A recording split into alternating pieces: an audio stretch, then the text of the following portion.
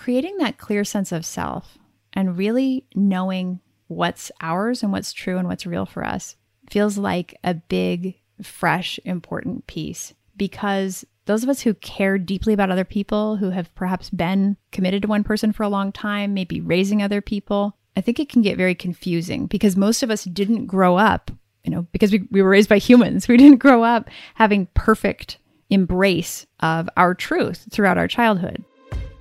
Hi, welcome to Sex, Love, Power. I'm your host, Michelle Lisenberry Christensen. This podcast is where I convene the conversations about love and sex that help powerful women and those who love them to create the intimacy and intensity they really want in bed and in life. Together, we navigate the tensions between our desire and our devotions, between our wildness and our security, with our eyes wide open. This podcast is designed to help you create more closeness, ease, pleasure, and justice in your relationship. And we do it by blending wisdom from the fields of sexuality and spirituality, trauma and self-regulation, and intersectional feminism. I'm so glad you're here. Sometimes I record podcast episodes about things that have come up with clients recently. Sometimes I think about the things that I most often teach clients that make the biggest difference in their world. Sometimes I initiate out of conversations that I feel like we need to have in the culture that we haven't been having. Today's episode is about a topic that is blowing my mind right now because I didn't think of it this way until I was reading this amazing book, The Audacity to Be You by Brad Reedy. The subtitle is Learning to Love Your Horrible, Rotten Self. And I love that he puts it that way because I do feel like we all have a real dark side, and integrating the parts of ourselves that haven't been acceptable in our families of origin, in our other relationships, is really central to becoming whole. And that being a whole self is really the only way to build the kinds of relationships we really want with other people. So I'm really enjoying this book. I enjoyed Reedy's first book. I don't even know why I read it, Journey of the Heroic Parent. And so it's about parenting a young person who's going through drug addiction. And it was before I knew I was a food addict. And I certainly didn't have children old enough to be addicts themselves. And I still don't, and hopefully never will have addict children. But, if I do, I'm definitely turning to Brad Reedy for support on that. And he just has an amazing way with words and with his own process. His transparency is really amazing to me. So we're going to talk today about this device that he teaches in this book called the 3 circles. And I want to talk about the 3 circles because I believe that this concept is at the heart of intimacy. And it's also at the root of most conflict, especially between two people. So I've taught people for a long time about boundaries, and you've probably heard about it on the podcast before if you've been listening for long. Some of the ways that I teach people to ask for what they want, to say what doesn't work for them, to set limits physically, sexually, emotionally, with their time, with their money. I help people say authentic no's so that they can say full-throated yeses. And those interpersonal boundaries and even the limits that we set on our own behavior are really valuable. But Brad Reedy's helping me see something that almost comes before a boundary, a limit, a conversation with another person about what we're going to do. And that is really holding ourselves and finding an authentic and full self. One of the things he says is that a clear sense of self is the first ingredient in intimacy. It cannot be any other way, since intimacy is the connection between two selves, and therefore the quality of the intimacy will be predicated on the groundedness of those two selves.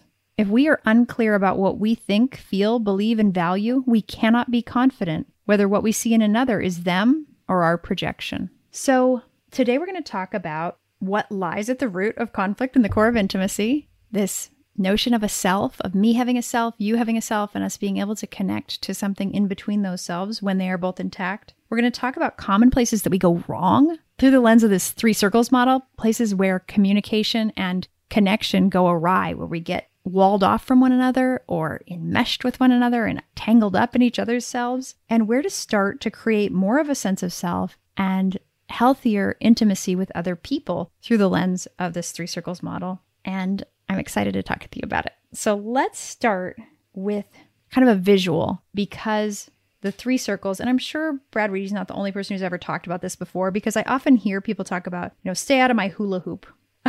So you can kind of picture your circle like a hula hoop, and you're standing in your hula hoop. And if you and I are close, I'm standing in my hula hoop, and they're kind of like hoop skirts. So we can't get too close to each other.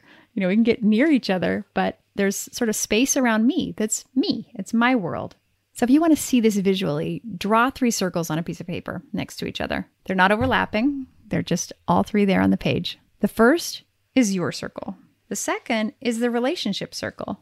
And the third is the other circle. So we have specific jobs inside each of these circles. In your circle, your job is to know your truth first. What is real for you? Now, your truth is whatever relates to you personally. This is your desires, your preferences, your feelings, your thoughts. Those need to come from you. If they don't come from you, and if the ones that do come from you don't all get known to you, as often happens, because when we grow up, our parents don't like this thing about us or find that thing inconvenient or are afraid of the other thing. They're reactive to certain things. And so we kind of slice those off or push them underground. Not that you have to act out everything that comes up, but if you don't give yourself access to all the truths that arise in you, then you don't have a full self. So your first job is to know that. What do I actually think, feel, believe, need, and desire? And your second job is to keep other people out of your circle. Just to stop other people from trampling on your body, your physical needs, your desires, your emotions, your thoughts. To have yourself be for yourself. Where do you connect with other people? Well, that's in the middle circle. So that's the circle of relationship. But let's skip over that for a second and look at other people's circle. So think about your partner. What's their job inside their circle? Same as yours inside your circle. To know their truth and to keep other people out of their circle. Then outside your circle and outside the other circle, we each have one more job. And that is to limit ourselves in our behaviors and thoughts, frankly. Limit ourselves such that we stay out of other people's circles. I don't try to mind read what's going on with you, and I don't try to change your behavior, your thoughts, your feelings. This is a big one for me. This is what's been really helpful for me about this 3 circles notion, is that it's helped me really see where, I'll give you an example. My daughter is in 4th grade, and so she's female and her friends are mostly female, and they're all getting kind of tweeny and having a lot of emotions and social thoughts and interests, and tensions run high sometimes. There's a lot of feelings that she comes home with. And I think what she really needs when she's having a lot of feelings or she's had a lot of experiences during the day is she needs to just kind of empty her basket. She needs to tell me what's going on. But I had a pretty hard time at about that age. Like 6th grade, I think, was when I got kicked out of the group. Had just some heartbreak. I can laugh about it now, but girls and me did not go that well in that time period. So I may have some baggage around it that has me reactive, feeling protective, wanting to tell her how to do it, wanting to give her advice that might be pertinent for me, but might or might not be pertinent for her. And certainly in the moment where she's trying to empty her basket, she doesn't need any guidance from me. All she needs is for me to hear her truth.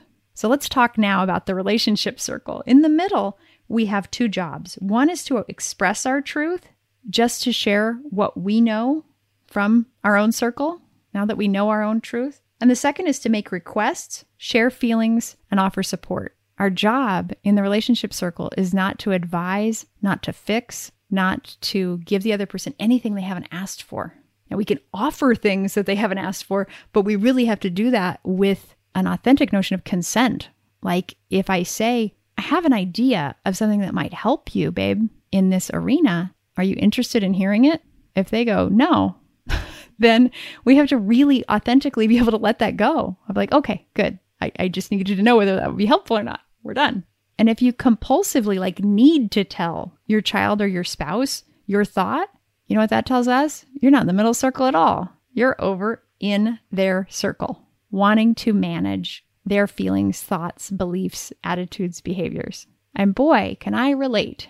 So other people's feelings make me uncomfortable sometimes. I am, sad or scared or angry or upset that the other person's feeling how they're feeling. I'm an empath and I can be really enmeshed. I can get plugged into others' feelings. If you're having big feelings, it can be hard for me to not have them too. And what these circles teach me is that I get to remember and come back and just own that. Know my truth. Oh, right now, I'm really plugged in by the story that Mira's telling me. My daughter's experience is reminding me of my own experience. That's all that's going on inside my circle. So I can know that. And when I know that, then I can take care of myself, which is what's actually needed, rather than trying to fix or change her or her feelings or her skill set or her attitudes or whatever. And then when I know how to take care of me, I'm a way better mom for her because I can just hear her.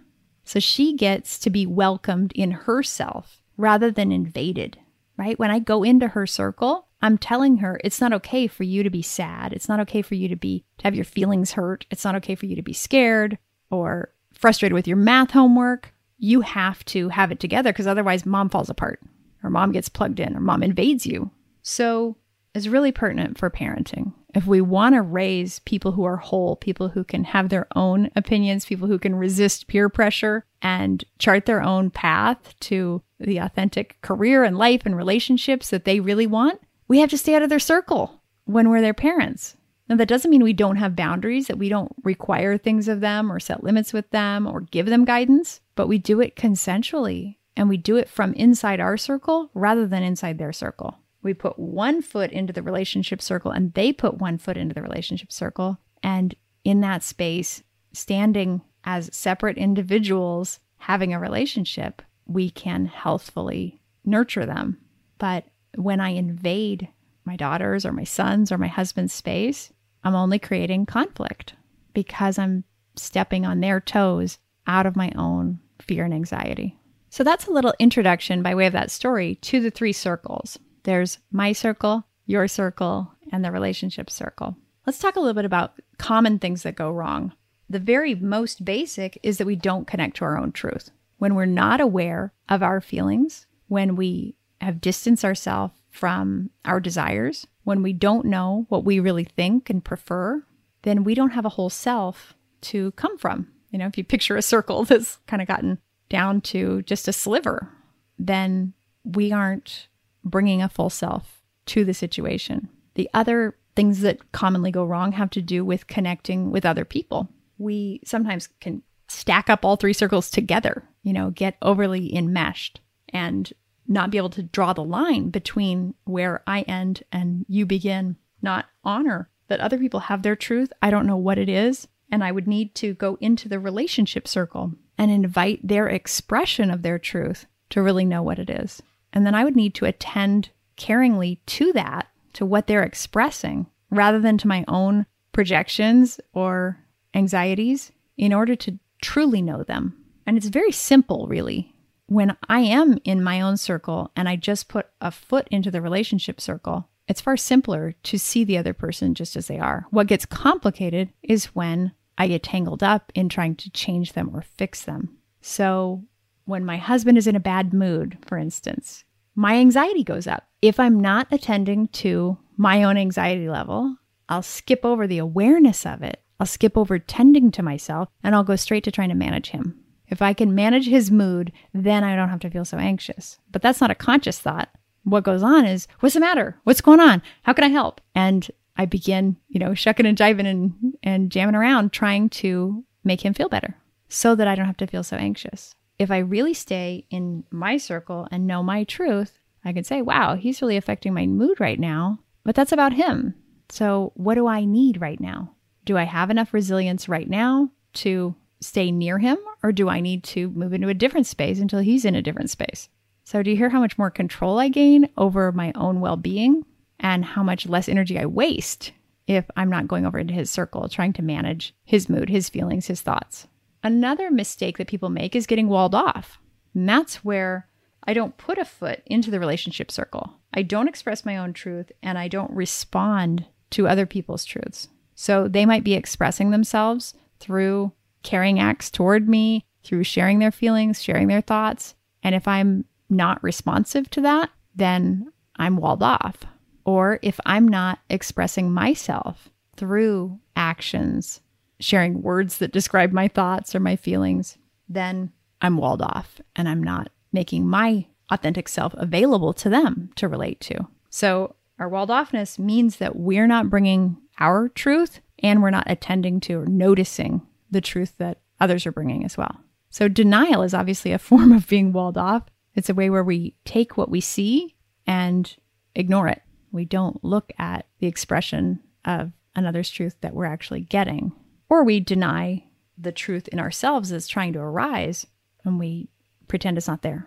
So we've talked a little bit about being enmeshed. We've talked a little bit about being walled off. Those are the sort of the biggest mistakes that people make in interpersonally with regard to the three circles. But creating that clear sense of self and really knowing what's ours and what's true and what's real for us feels like a big, fresh, important piece, because those of us who care deeply about other people, who have perhaps been committed to one person for a long time, maybe raising other people, I think it can get very confusing because most of us didn't grow up, because we were raised by humans. We didn't grow up having perfect embrace of our truth throughout our childhood. There were definitely things in just about everybody I've ever met where their parents didn't have room for how big they were or how big their feelings were, for their anger or perhaps their sadness or their fear or some other response they had in their childhood. And so we each learned to cut off parts of ourselves. So the inner work of being an adult is to find those pieces of ourselves that we've disowned, that we thought weren't lovable, that we thought that no one could both see and care about us, and to bring those back up, to be able to be with them ourselves and to be able to reveal them to others so that we can be loved fully for all of who we are, kind of warts and all, or as Brad Reedy is saying, with our horrible, rotten self present, as well as our presentable self, the self that worked just fine when we were growing up or worked just fine in our relationship to date. So coming to own and hold and believe that it's safe to be my horrible, rotten self, the parts of me that are envious, that bear ill will, that are greedy or selfish or deeply erotic. There are lots of ways that I have messages from the culture or from family or whatever that, you can't be that way and be loved. You can't be this way and be included. So I invite you, if this notion intrigues you, to just draw a big circle on one piece of paper and begin to take some notes on your truth. You might start the sentence, I am, and another that says, I feel, I need, I desire. List out a bunch of your preferences. Brad Reedy talks in the book about he doesn't like mushrooms. He says, I'm over 50 years old and people are still trying to tell me what to like. Oh, well, you would like mushrooms if you ate them in this dish, or, well, you got to try it this way. What if he just doesn't like mushrooms? Could you be okay with that? And he says, by all means, take this as your shorthand. It's kind of shorthanded in our family and among my friends now too, when we recognize somebody's getting in somebody else's circle, like telling them, no, don't think that way. Change your belief to this, or I'm going to convince you, or don't feel that way. Come on. The bottom line is, I don't like mushrooms. So you can use that as shorthand yourself. Like, you just don't like mushrooms, right? You might say that to your spouse as you remember, like, oops, I don't need to tell you how to feel. What I need is to come back over to myself and soothe myself in the face of how you're feeling right now. It's okay that you're feeling that. That's your truth. And I embrace that. And I feel pretty anxious about it. So I'm going to go ahead and take care of myself inside that rather than trying to change you. I'm going to stay inside my circle and stay out of yours. So this is a different kind of episode. I started from the book, The Audacity to Be You by Brad Reedy, and what it's teaching me about staying in my own circle with my people and really beholding and celebrating theirs, who they actually are, the authentic self of each of us. And it's messy. We're human. And if we're really bringing our full authentic self forward to ourselves and then bringing it into the relationship circle and sharing it with each other, it's going to be pretty multidimensional. There's going to be a lot of emotion, both positive and less desired emotion. And yet, that's the only way we can have real intimacy. Otherwise, it's this tug-of-war of trying to control and manage one another. And there's a lot of fakery. There's a lot of unnecessary conflict. There's a lot of pain. because ultimately no one feels truly accepted if they don't feel fully seen. We don't feel entirely loved if what we're bringing forward to ask for love for isn't our full self. We know that we're still hiding the things that we're afraid aren't lovable. We know we're not being fully loved because we're not even revealing our full selves. So it's obviously a work in process for all of us, and it's absolutely worth spending our lifetime on. I deeply believe that this is how we create a magnificent legacy love. As we spend an entire lifetime doing our own inner work and doing this work in community with one another, especially inside our marriages and with game friends and family and offspring as well. So I hope that this conversation has been helpful for you. I hope that you'll continue it. I want to hear from you what you notice. And as you think about stepping in just with one foot to that relationship circle so that you can express your truth, receive the expression of the other, and make requests, share your feelings, and offer support, always consensually, not demanding anything of anyone else and not foisting anything on them. It's a vulnerable way of loving and showing up. It's deeply delicious, and it's the most nourishing way of exchanging love I've ever found. So enjoy. I look forward to hearing more from you inside the Conscious Couples community, and I will see you again with the next episode. I'd love to hear what you're taking away from this episode and what questions you have. Where do you feel this conversation in your body? My free Conscious Couples Circle is the place to continue our conversation. You can share your experiences, ask questions, and get more actionable ideas for creating the love and sex you deeply desire in ways that evolve you both. It's all happening at society.lisenberry.com. That link is in the show notes for you. You know, new listeners need to hear what you're taking away too. Podcast reviews are what really help others recognize how this podcast is different from other relationship and sex podcasts. So thank you in advance for leaving a review right now in your podcasting app while you're thinking of it before you forget, with just a few words about what this show gives you. And hey, have you subscribed to the podcast? You're going to want to so you never miss an episode. Please go to the app where you listen, hit that subscribe button, and then you'll always get notifications of new episodes when they drop. Thank you so much for listening. I'm Michelle Lisenberry Christensen, and this has been Sex, Love, Power. I will see you on the next episode. And until then, may the light within you illuminate the world around you.